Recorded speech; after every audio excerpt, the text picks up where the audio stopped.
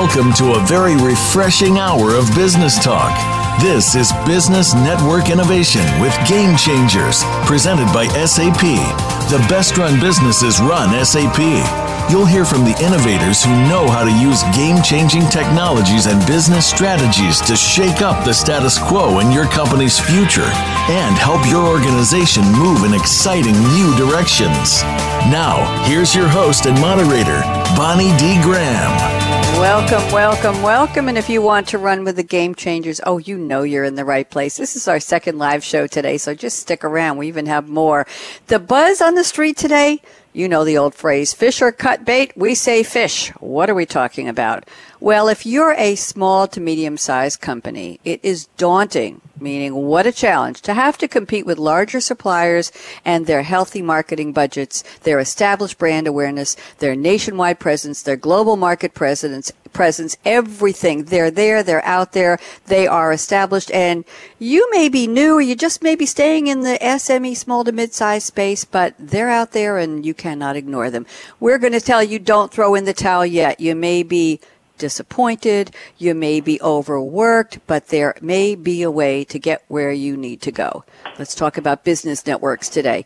Business networks combined with the shift toward online lead generation tools can help enable your company to grow and compete globally with the big kids. That's the big girls, the big boys, and whoever else is in the family. The question on the table is how. What tools can you use? What strategies? What do you need to learn about right now? What can you learn about today that will help you refocus, reset, and get that energy and that smart strategy to help you keep going and become a winner? That's why you started business in the first place, isn't it? We have a panel of 3 experts who have been there, done that. They're doing it. They're smart and they know what they're talking about. First up, I'm very pleased to welcome David Favro, Favro. He is the e-procurement sales manager for National Business Furniture. And David has sent me an interesting quote. It's from or about Aesop's Fables, The Tortoise and the Hare. Let me just read a drop here. The Tortoise and the Hare is one of Aesop's or Aesop's Fables, if you prefer, and it's number 226 in what's called the Perry Index of Fables. It's about a race between unequal partners. Now, that's key to our show today. Unequal partners. It has varying interpretations, but basically the story concerns a hare, that's a rabbit for those of you who don't know the word, who ridicules a slow-moving tortoise. Tired of the rabbit's boastful behavior, the tortoise challenges him to a race. The rabbit or hare soon leaves the tortoise behind, and confident of winning, he takes a snooze midway through the race. When he wakes up, bingo, his competitor, crawling slowly but steadily, has arrived at the finish line before him. Let's leave it there. Here is the quote David has selected. If you work slowly but constantly, you will succeed better than if you work fast for a short while and do not continue. David Favro, welcome to Game Changers. How are you? I'm well, thank you. Good morning. Good morning. Thanks for joining us. Talk to me. Are you a big follower of Aesop? You call it Aesops or Aesops? I know, tomato, tomato. How do you pronounce it? I grew up calling it Aesop's Fable back in the early 70s in elementary school. Now we know a lot more about you. So talk to me. Are you a big follower of the Fables? And how come you picked this for our topic today? I think it's a great fit, but I'd like to hear it in your words. Well, I picked this one specifically because it related to our company and how we got into an e-commerce technology. As a company, we've chosen not to jump at every new opportunity that comes, but sometimes we're compelled to move into certain areas. And in this particular case, e-commerce technology drove us there. And so we got in and began to explore things methodically and carefully and recognized it was a way for us to grow our business and give us greater exposure.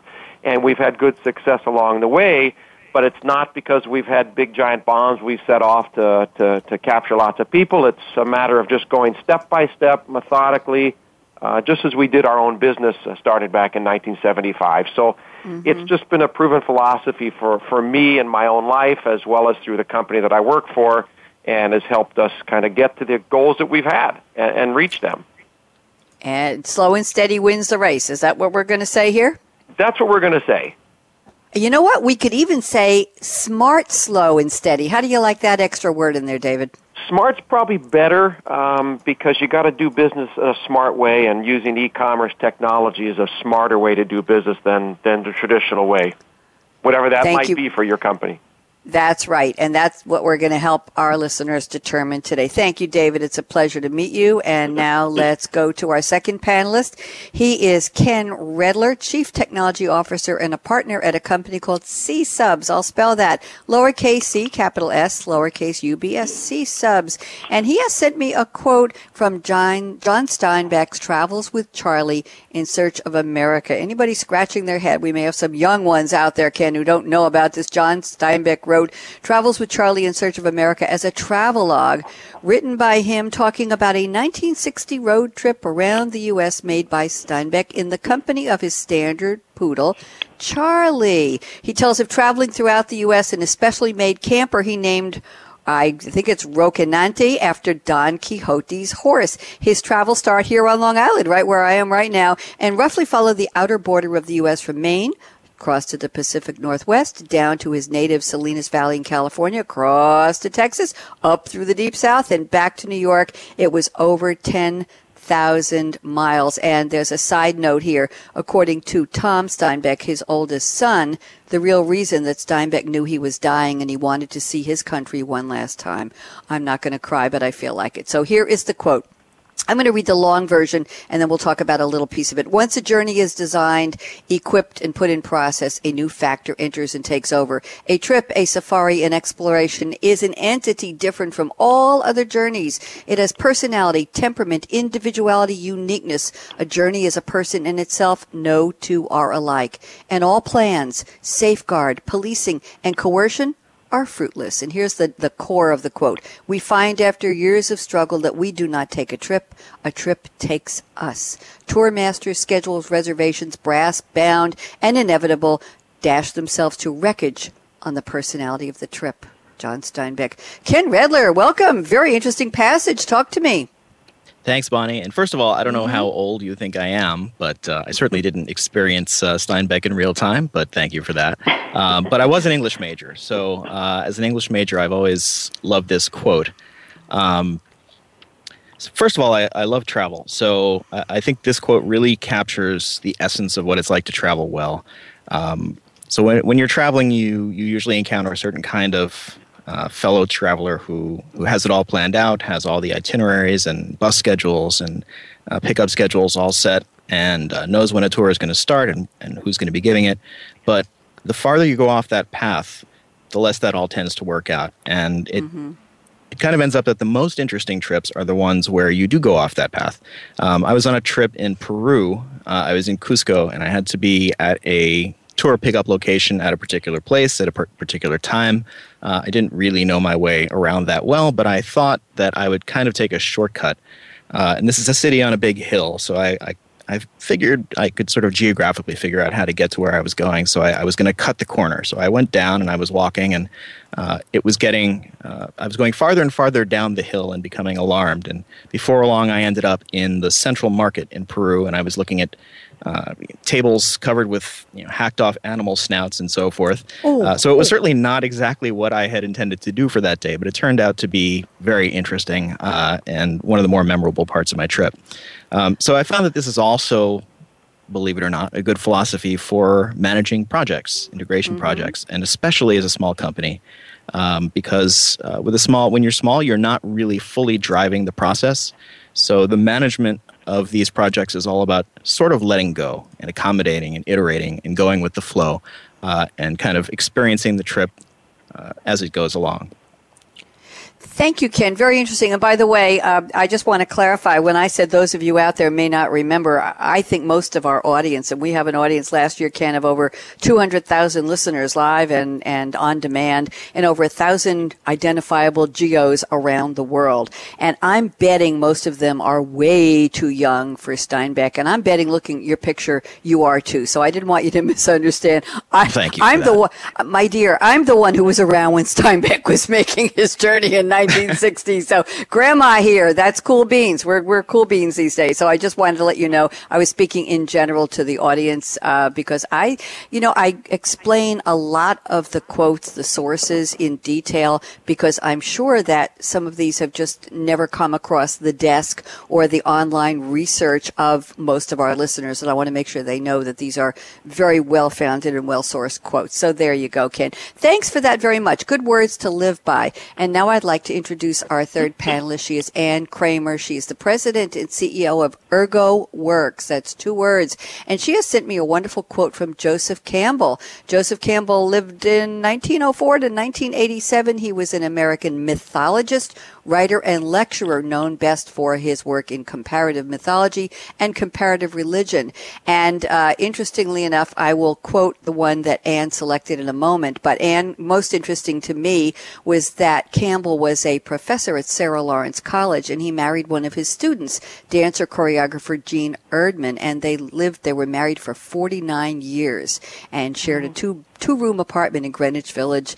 And yes, they traveled all over the world. But I am an alumna of Sarah Lawrence, so this particularly caught and many of the professors there married their students. So Wait, many? I read that, and I said, yeah, that's about what it was when I was there. But he was there exactly? I don't know, but they married in 1939. Now that, Ken Redler, is way before my time, so I don't claim any knowledge of that. But it was interesting. Here's the quote that Anne has selected. In the first 3 words, you're all going to recognize. Follow your bliss. That's what he's most famous for. Follow your bliss, and the universe will open doors for you where there were only walls. Ann Kramer, long introduction. How are you, Ann?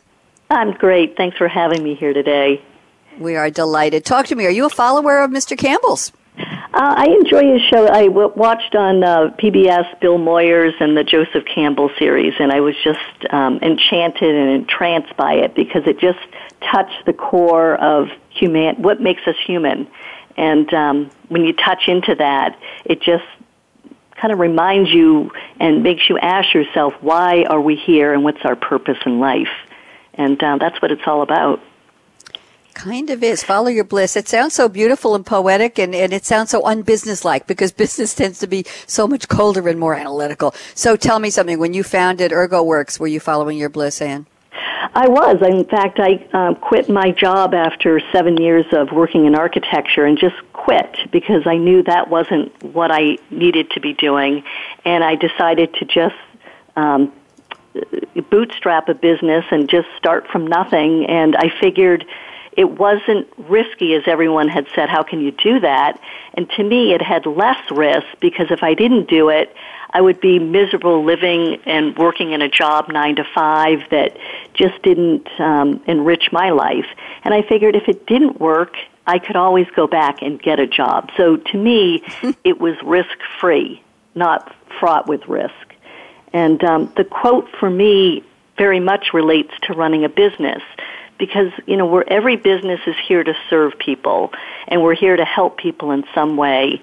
And if we can focus on what our values are and what we care about, we can make the life better for our customers, and they can't help but respond to that. And the energy that comes out of that passion is contagious, and it's infectious, and our customers can't help but catch it. And if they catch it, they'll spread it. So I believe in a customer-centric approach to building a business and to improve our customers' experience, and that will keep the business thriving. You can't help but thrive if you're serving your customers' needs. Thank you. Following your bliss is more than just what makes you happy. It means building a business around a core set of values.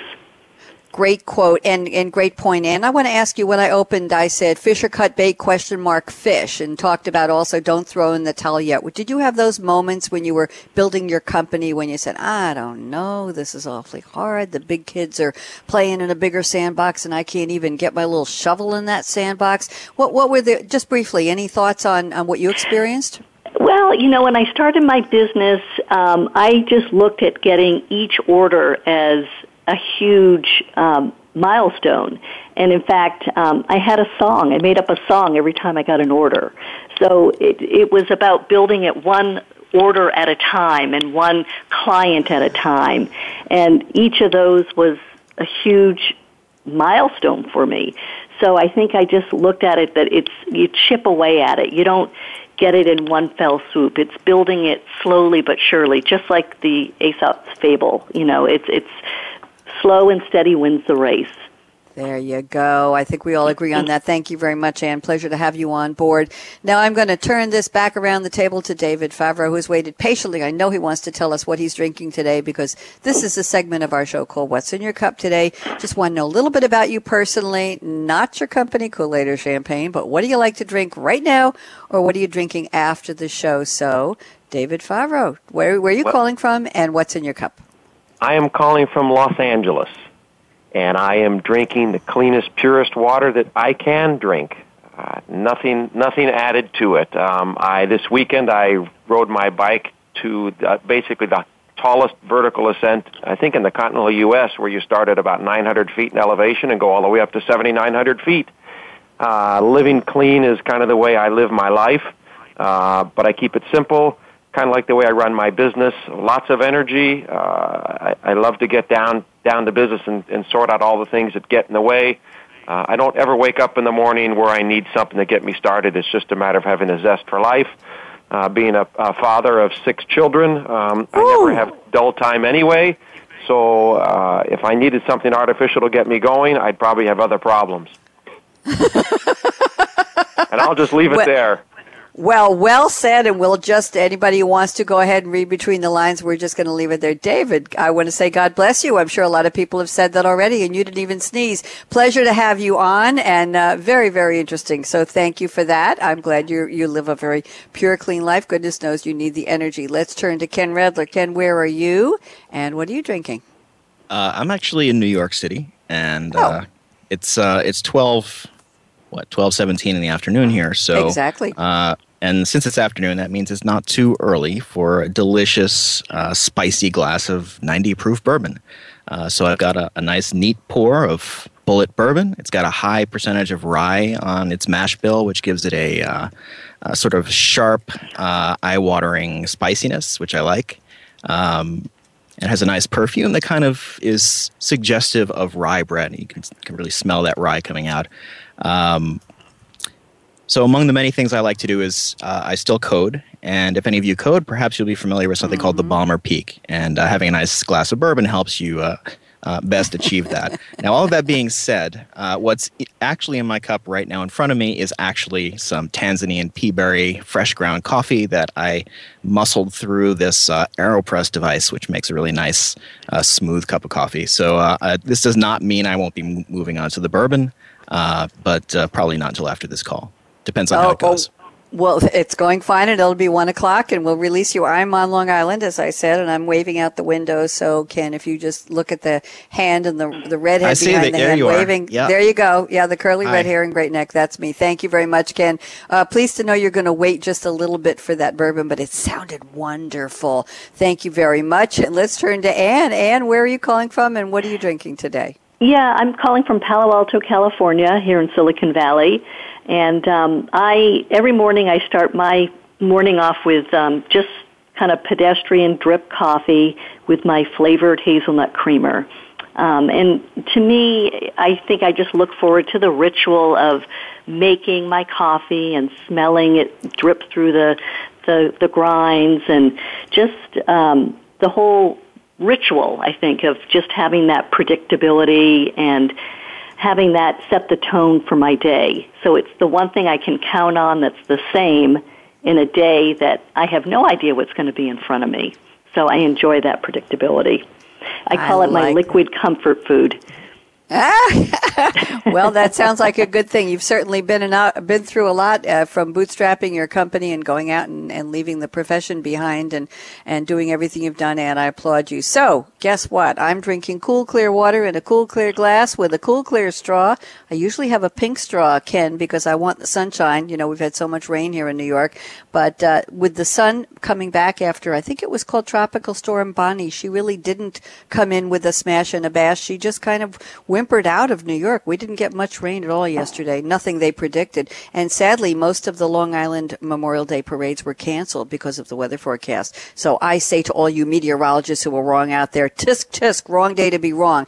So we are talking now with David Favro, Ken Redler, and Kramer. By the way, Ken spells his last name Redler if you want to go look him up. And we're talking about e-commerce technology, the competitive edge for small and mid-sized businesses. You're listening to Business Network Innovation with Game Changers. Shout out to the sponsor of this show. It's Jeannie Trin Rodriguez at SAP. And a shout out to Gail as well. I'm looking for you on Twitter at hashtag SAP Radio. I'm Bonnie D. Graham. We're going to take a very quick break. And when we come back, we're going to start the roundtable with the still awake father of six, David Favro at National Business National Business Furniture. And we're going to take a look at some definitions on what e-commerce technology is all about. So don't even think of touching that mouse, that app, that dial. We'll be right back. Justin out. When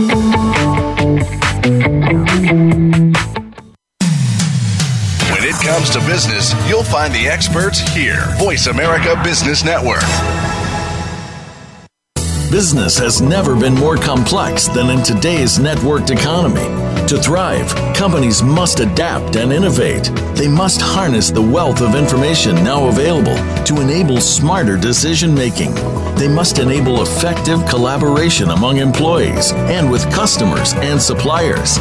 They must optimally deploy enterprise resources. And they must make this simple. Join our experts as they discuss how your business leaders can drive innovation that positions your company for continued success. Business Network Innovation with Game Changers is presented by SAP. Visit www.sap.com.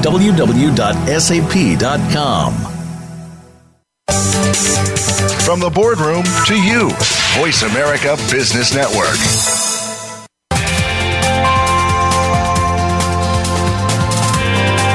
You're listening to Business Network Innovation with Game Changers, presented by SAP.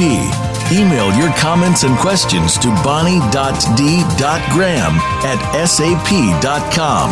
And you're invited to tweet during and after the live show at Twitter hashtag #SAPRADIO. Now, let's get back to Business Network Innovation with Game Changers.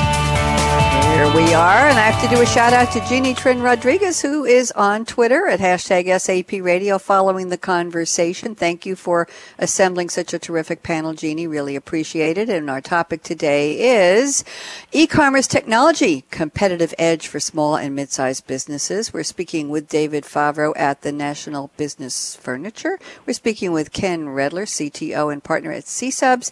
And we're speaking with Ann Kramer, President and CEO of Ergo Works.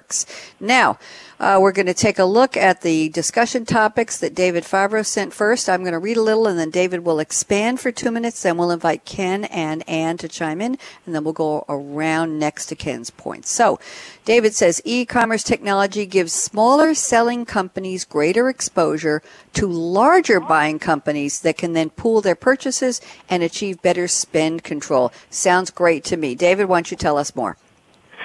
Well, as a smaller company, we were somewhat forced to get into the e-commerce technology arena by some of our larger companies. And National Business Furniture may not be a household name for people throughout the world that might be listening today, but we do mail a lot of catalogs throughout the country. But as business changed, some of our larger companies were leaving us because their goal was to get rid of these smaller gnat-like companies that may be getting in the way of their purchasing process. So by getting onto a e-commerce network, it gave us much greater exposure to these larger companies, given that we had a smaller budget, even though we might have sent out lots of catalogs throughout the country.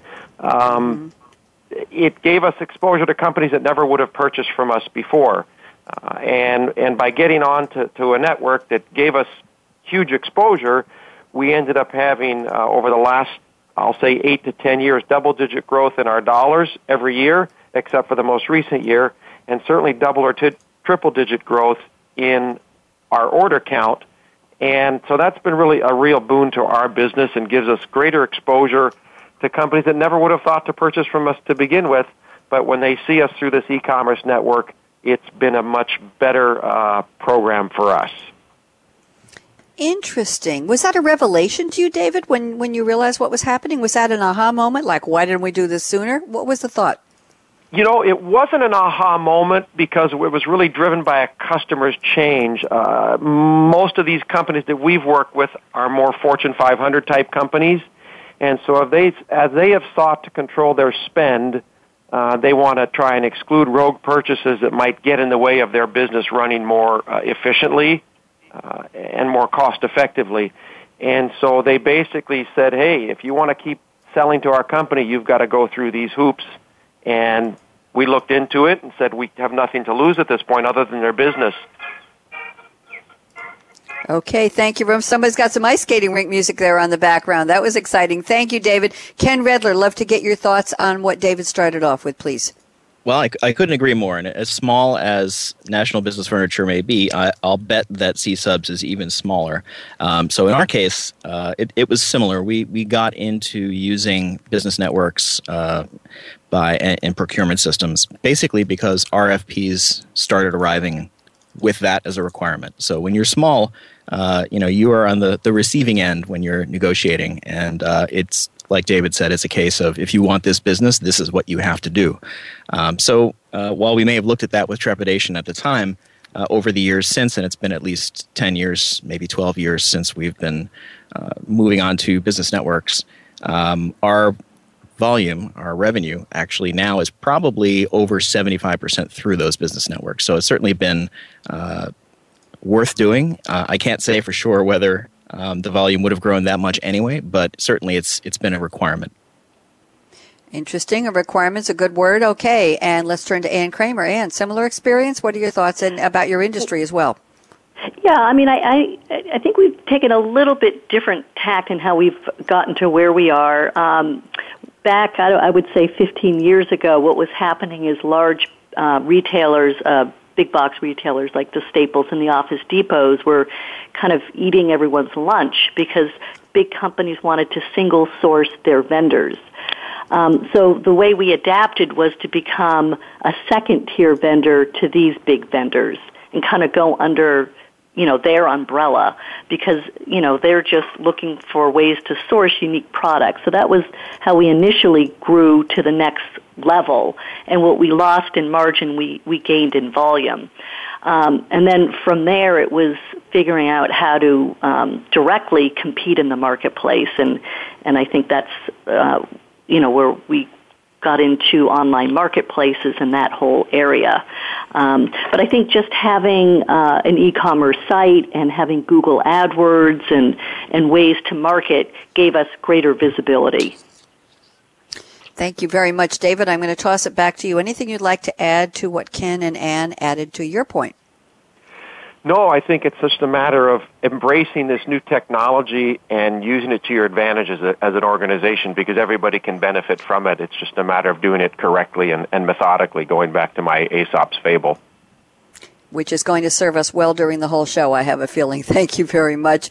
Ken Redler, I'm looking at your notes. Lots of interesting places we can go, but let's get right down to decision making.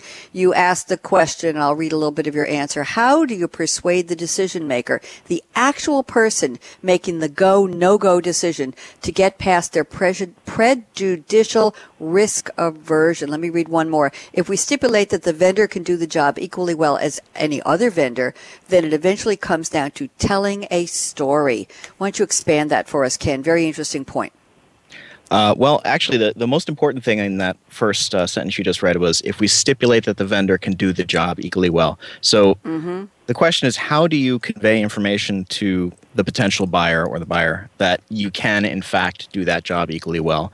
And this is where being on board with the business network gives you that the imprimatur of that large network. And the fact that it places you shoulder to shoulder on lists with other much larger companies, larger competitors, enables you to move on to that story and not focus on somebody wondering why you're even there. So we as a small company have more flexibility in the way we respond to RFPs. So for us, a lot of it is writing. This sounds kind of like going back to being an English major, but writing good essays when you do an RFP response. Inevitably, these RFPs are full of very rigid types of questions, but then you get to the end and there will be a spot where it says something like, attach additional information here. Right. And that's where we tell the story. We try to make the point that we see our relationship with the buyer as a consultative one and not simply, sharpen your pencil, what is the number at the bottom of the spreadsheet? And we try to take that opportunity to convey to them what our value is beyond simply the bottom line.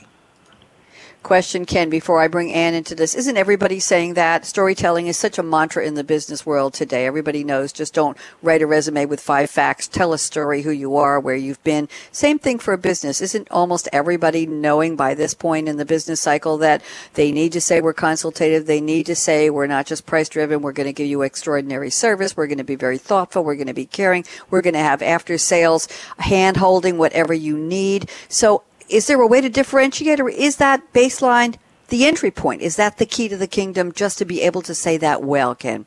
Well, that obviously is part of getting in the door. And like you said, everybody does say these things, but when it comes down to it, a lot of the process of trying to get customers and respond to RFPs ends up going through sort of old ossified channels.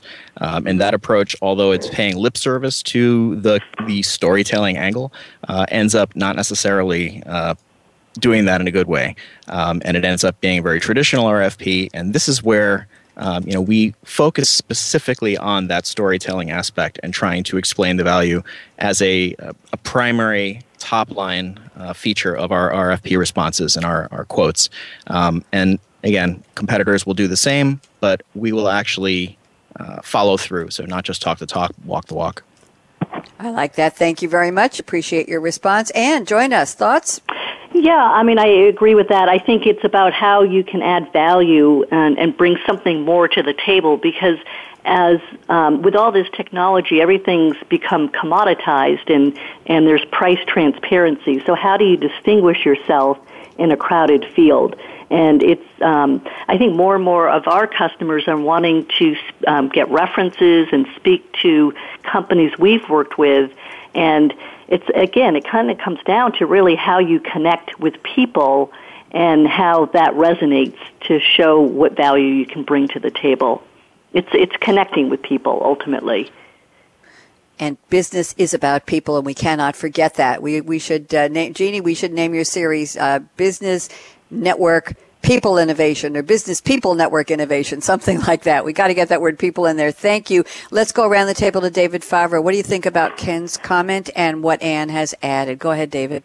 Well, I definitely agree. Telling the story is critical in building any relationship, and doing the business that Ann does or that we do. We're in similar industries. We can sell you whatever you want us to sell you, but at the end of the day, you're going to be happy when we sell you what you need. And doing it more a consultative approach is going to be a better result for both parties, because then they're going to feel like, hey, we had a great opportunity, we met it, and now that we've made the risk to buy from this company, we've experienced the bliss that Ann talked about earlier, and so we can move forward in this relationship and build it stronger and better.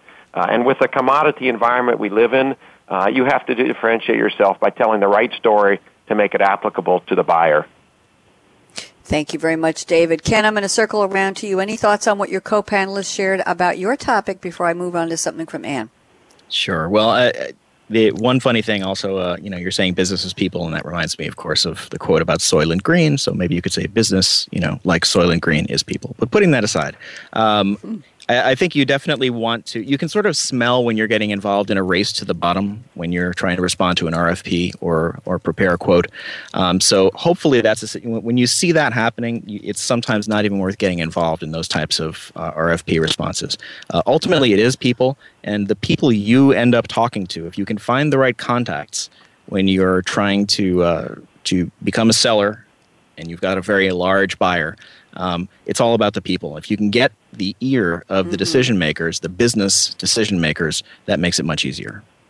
Thank you very much. Appreciate that. And Anne, I'm looking at your notes here. You have a whole section called Use Technologies and Marketing Strategies to Compete Efficiently. And I'm just going to rattle off a half a dozen of these. There were many more. And have you pick a couple you'd like to talk about briefly, and then we will get David's and Ken's POV and input on these. So you say use technologies and marketing strategies to compete efficiently as an SME, as a small player in a big player marketplace, or in that big player marketplace to which you aspire to be a player. Number one, you mentioned repricer software. Number two, comparison shopping engines. Number three, shipping software and fulfillment. Number four, FBA, fulfillment by Amazon. And I'll stop with the next one. Shipping companies have turned into tech companies, and this has passed through to the companies they serve. And what are a couple of your favorites so that our listeners will know what you're thinking about?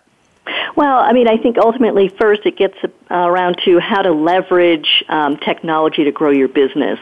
And so one way that we've done that successfully is through online marketplaces and technology platforms. And so that's where what you just mentioned come into play. So once you're on these online marketplaces, how do you distinguish yourself and leverage that tool? So that can be done through, repricer software, because if you're on a platform, oftentimes it really comes down to price and performance, and price certainly being number one. So a repricer software program automates so you can put a min and a max on your pricing spread. So you're not having to go in manually to change that. So that's an example of using technology. Comparison shopping sites like Google Shopping, The Find, Price Grabber. Again, you use the technology to put your products in through a product feed. So you're not hand entering all these. And then, fulfillment, instead of having to use your own warehouse to fulfill these orders and ship them, oftentimes you can send them to a consolidator, in this case, maybe Amazon FBA fulfillment, and they're doing all the boxing and the shipping for you. They can get it out faster and more efficiently. So those are some examples. Thank you very much. David, let's turn around to you. Any thoughts on some of the examples Anne shared? We got a lot more, and Anne, I think after they comment, we'll come back and cover a few more, if that's okay. All right? Well, I'd like to play off Anne's last comment about using people's expertise, fulfillment centers, et cetera. Working with partners' strengths is probably what's most critical. We've been in the dropship business for 40-plus years. It's only been the last few years that we've had our own distribution centers for our best-selling products. And it's about keeping costs under control so you can give the best value to your client. And by leveraging who works best in which category is the best way to serve your customer. Thank you very much. Ken Redler, thoughts? Any favorites in Anne's list? Anything you want to add? Because we will cover a few more. Well, Anne mentioned leveraging technology. For us, that is really the key that stands out. We, again, as a very small business, for us, technology is both sort of the proof of the pudding, and it puts us on the radar of these larger companies. So the fact that we're small and we have the ability to integrate with these networks and check all the boxes technologically actually becomes a competitive advantage. So it's not just yes, you can do the same thing as these large multi-billion-dollar competitors. It's, wow, you can do the same thing as these large multi-billion-dollar competitors. So for us, having our core competency laying with technology and leveraging that is what's really given us a leg up. Thank you very much. And let me find a couple more here. Anne, in your list, you mentioned get the buy box, seller performance ratings and price, find a niche. Let's see. I think I have a repeat here. Comparison shopping engines. Invest in mobile, video content, and set yourself apart with your value proposition. Anne, you want to pick another two or three? We'll go around again. It's good stuff. Sure. So again, it's about leveraging, and I kind of refer to it as the scale of two cities. So those that can scale will have, and those that can't scale will have not. So it's about how can you leverage this. So when you're doing these online marketplaces, it's all about getting the buy boxes, being the first seller on the list. And again, it comes down to price and performance. So you have to get the rating. So it's not strictly about price, because if you don't get your product out quickly, on time, if it's not packaged well and arrived clean, you're going to get a poor rating from that customer. And you live and die by your ratings, that and price performance.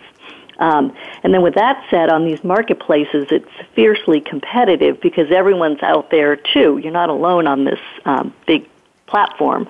So the key would be finding a niche so that you're not competing. I mean, if everyone's looking for the same, blender and everyone's got that blender, it comes down to price. But if you can find a category of products that's unique, you're going to have less people vying for that business. And one way you can do that is to create your own products and sell them, or OEM them. So find a product and you brand them, or securing exclusive distribution rights, which we've been able to do on a couple of unique ergonomic keyboards. So we have no competition. So that would be, a coup if you can find a way to do that. Let's see, invest in mobile. More and more people are purchasing on their mobile devices, whether it's an iPad or their phone. So it's important to have a responsive design so that people can transact business on their phone and have a proper, a checkout that's easy to use and that it's effective. Another way that we've enhanced our own website is to add video content. It's making products more easier to understand and see how they work in context to the environment. And what better way to do that with a video? And they're easy to import onto the site. I mean, it's all part of the platform of our e-commerce site. Shopify, for example, has all this built in. So it's all about how to set yourself apart in a crowded field. Other ways would be free freight, quick delivery, having the ability to communicate with your customer if they have questions with an online chat feature. It's focusing on your customer experience and how to solve their problems. Thank you very much, Ann. Very insightful. David Favro, I'm going to circle around to you again. Thoughts? You want to pick and choose a couple from Ann's list, or are you using any or all of these? I'll say we're using many of them. Branding, she mentioned, is critical in a commodity environment like furniture. Most people sell the same type of product, and so you've got to do something that's going to set your brand apart. And coming up with your own private label brand that other people can't find elsewhere helps, because then it can complement the services you claim to provide. On the other hand, if you're giving those services, then it's going to complement and strengthen your brand. In addition, video content's a big part of what we do, because you can't always be in a showroom if you're shopping virtually. And so that gives you the opportunity to be able to see how product's going to work, see if it's going to work for your environment. And to complement that, we've actually gone to a virtual showroom. So you can go through our 1,000 square foot, 10,000 square foot showroom with your mouse on your screen to be able to see furniture, have it touched, examined, measured, all those things you typically do if you had to leave the comforts of your office, but you can do it in the cloud. And that's kind of where you can continue to build your brand and set yourself apart from your competition. Thank you. Ken Redler, thoughts? Anything you liked or didn't like or use or don't use from Ann's list? Anything you want to add? Well, there's a lot to unpack there, but when Ann mentioned price and performance, that really rung a bell for me. So we are my company's in a complex category. We do information management, and it sounds like Ann and David's companies are more product oriented. So while there are transactions and items purchased, we have a very service-like product offering.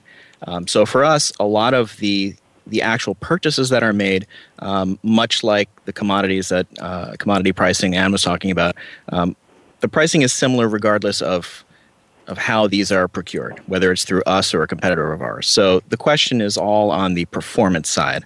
Ann mentioned that they live and die by their ratings. So for us, we have these large Fortune 500 companies who are our customers, and there are users within those companies, employees, and in a sense, their opinion of our service that forms our ratings. So that what we need to do is sell to the sort of stakeholders and the procurement managers, but ultimately our customers are the end users.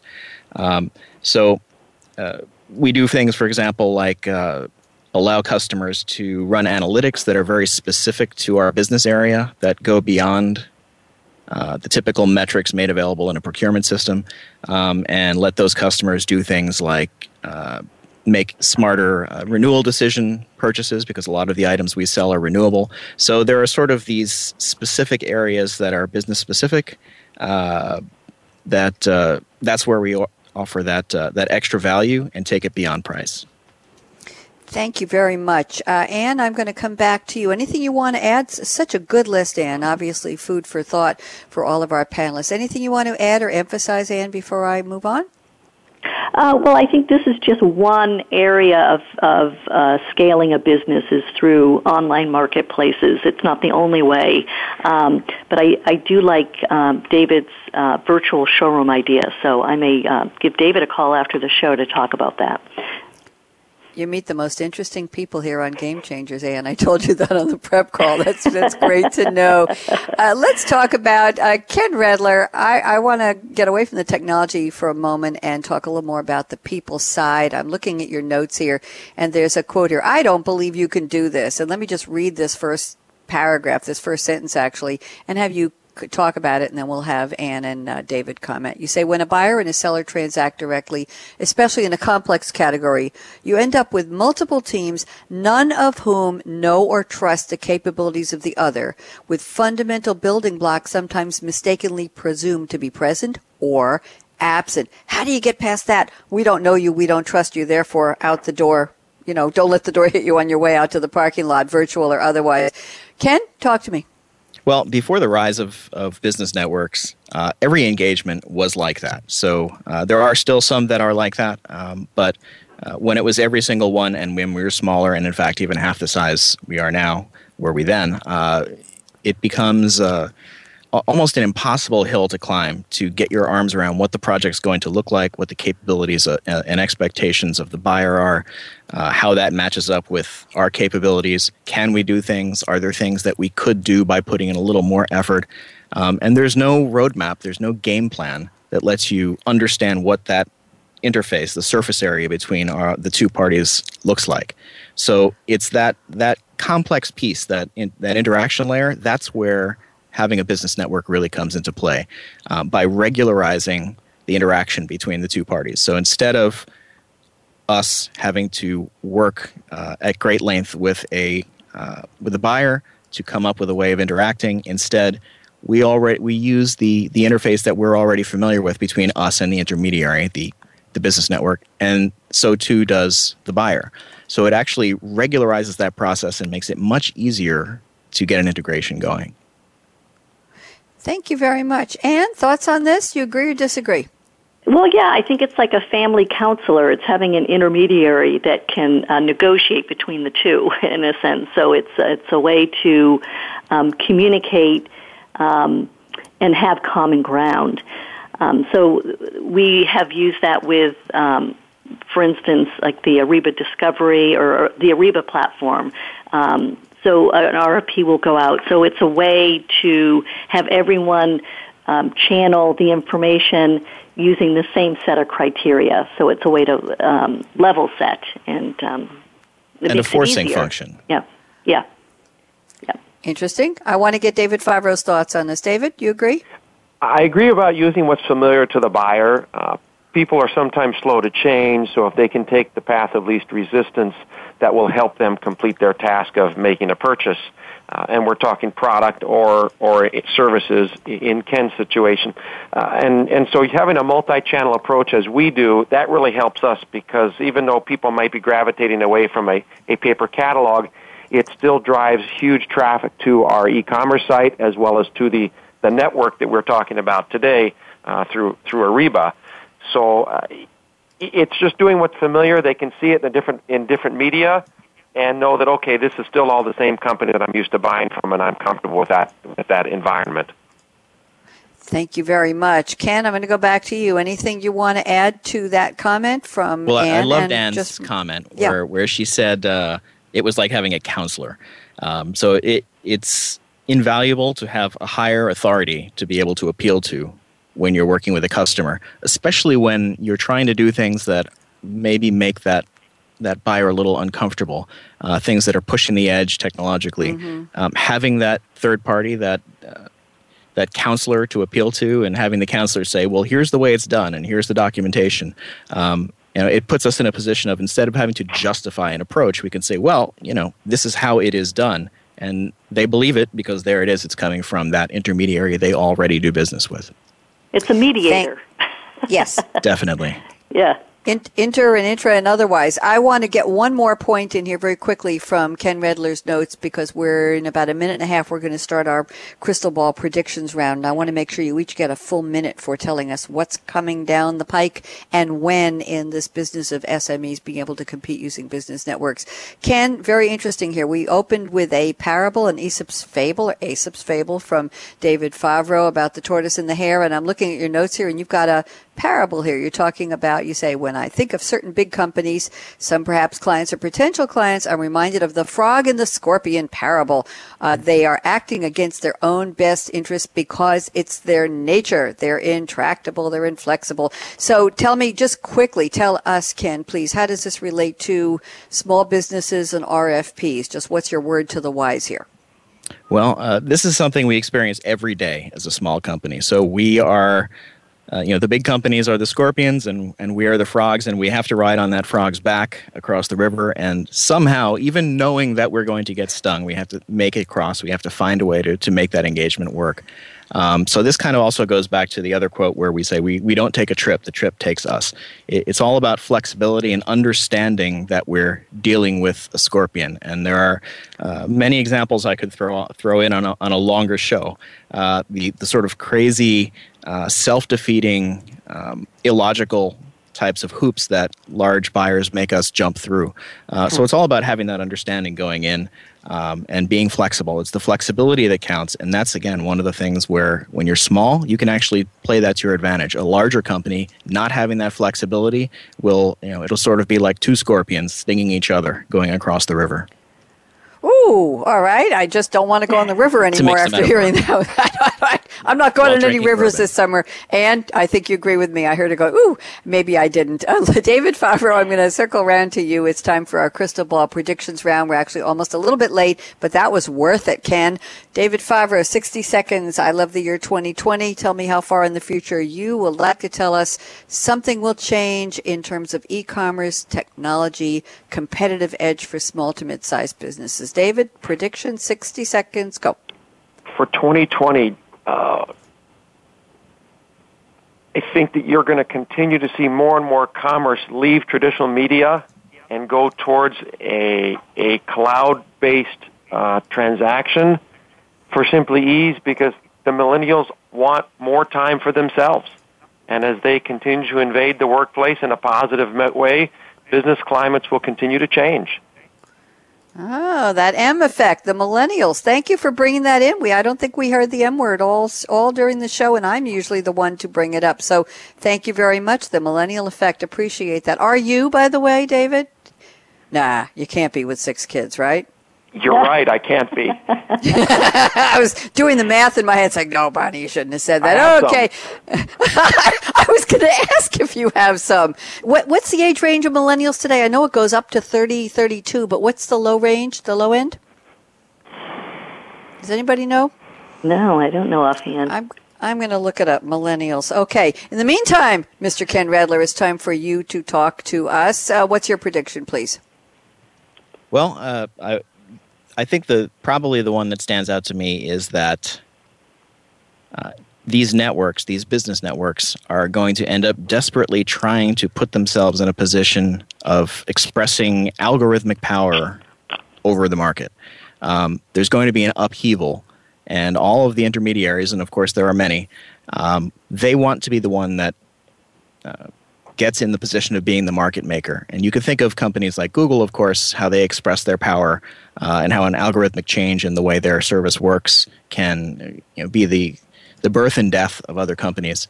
But I'm thinking about something as simple as how, like with the arrival of fractional stock market price quotes, how that changed the market and made markets like NASDAQ become more relevant. With sort of the market forces eventually will end up bending the intermediaries, the business networks themselves, to the network force, and they will eventually to the market force, that is. and they will eventually probably start to consolidate, I would imagine, and end up trying to insert themselves as kingmakers, as algorithmic kingmakers between buyers and sellers, as opposed to simply conduits. They want to create value or be value more than simply a conduit. Thank you very much. Very interesting point of view. And Ann Kramer, I saved 1 minute exactly for you for predictions. And by the way, millennials, I looked it up, Gen Y, the silent generation, all kinds of names, no precise dates for where beginning and end, but most researchers say it's from the early 1980s to around 2000. So for the record, my granddaughter, who is now 17, I guess, is a millennial? My 15-year-old granddaughter is a millennial. That's kind of scary. I don't know. Anyway, we're on the edge there somewhere. So, Ann, go ahead. Predictions. Yeah, so I would call it just in time. In fact, my son, who's born in 1999, is a millennial, and he was born just in time. As time becomes the scarcest resource of all, consumers are going to look to get their products faster and more conveniently. So I think businesses are going to have to find ways to save consumers time and money.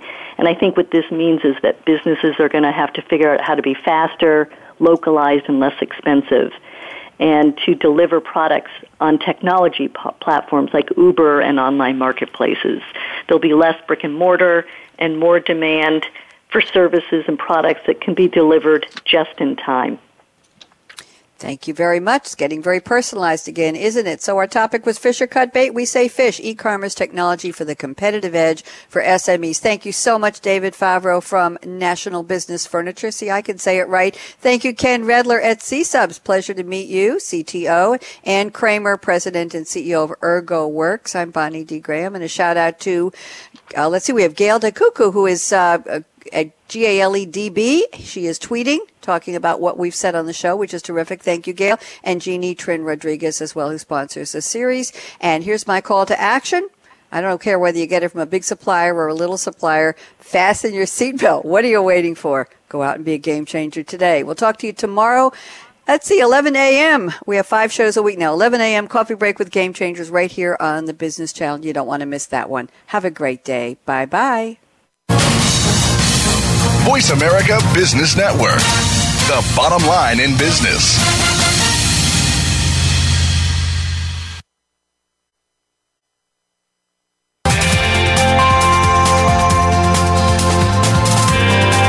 Thanks again for tuning in to Business Network Innovation with Game Changers, presented by SAP. The best-run businesses run SAP. To keep the conversation going, tweet your questions and comments to Twitter #SAPRADIO. Please join host Bonnie D. Graham again Tuesdays at 9 a.m. Pacific Time, 12 p.m. Eastern Time on the Business Channel. We wish you a positively game-changing week.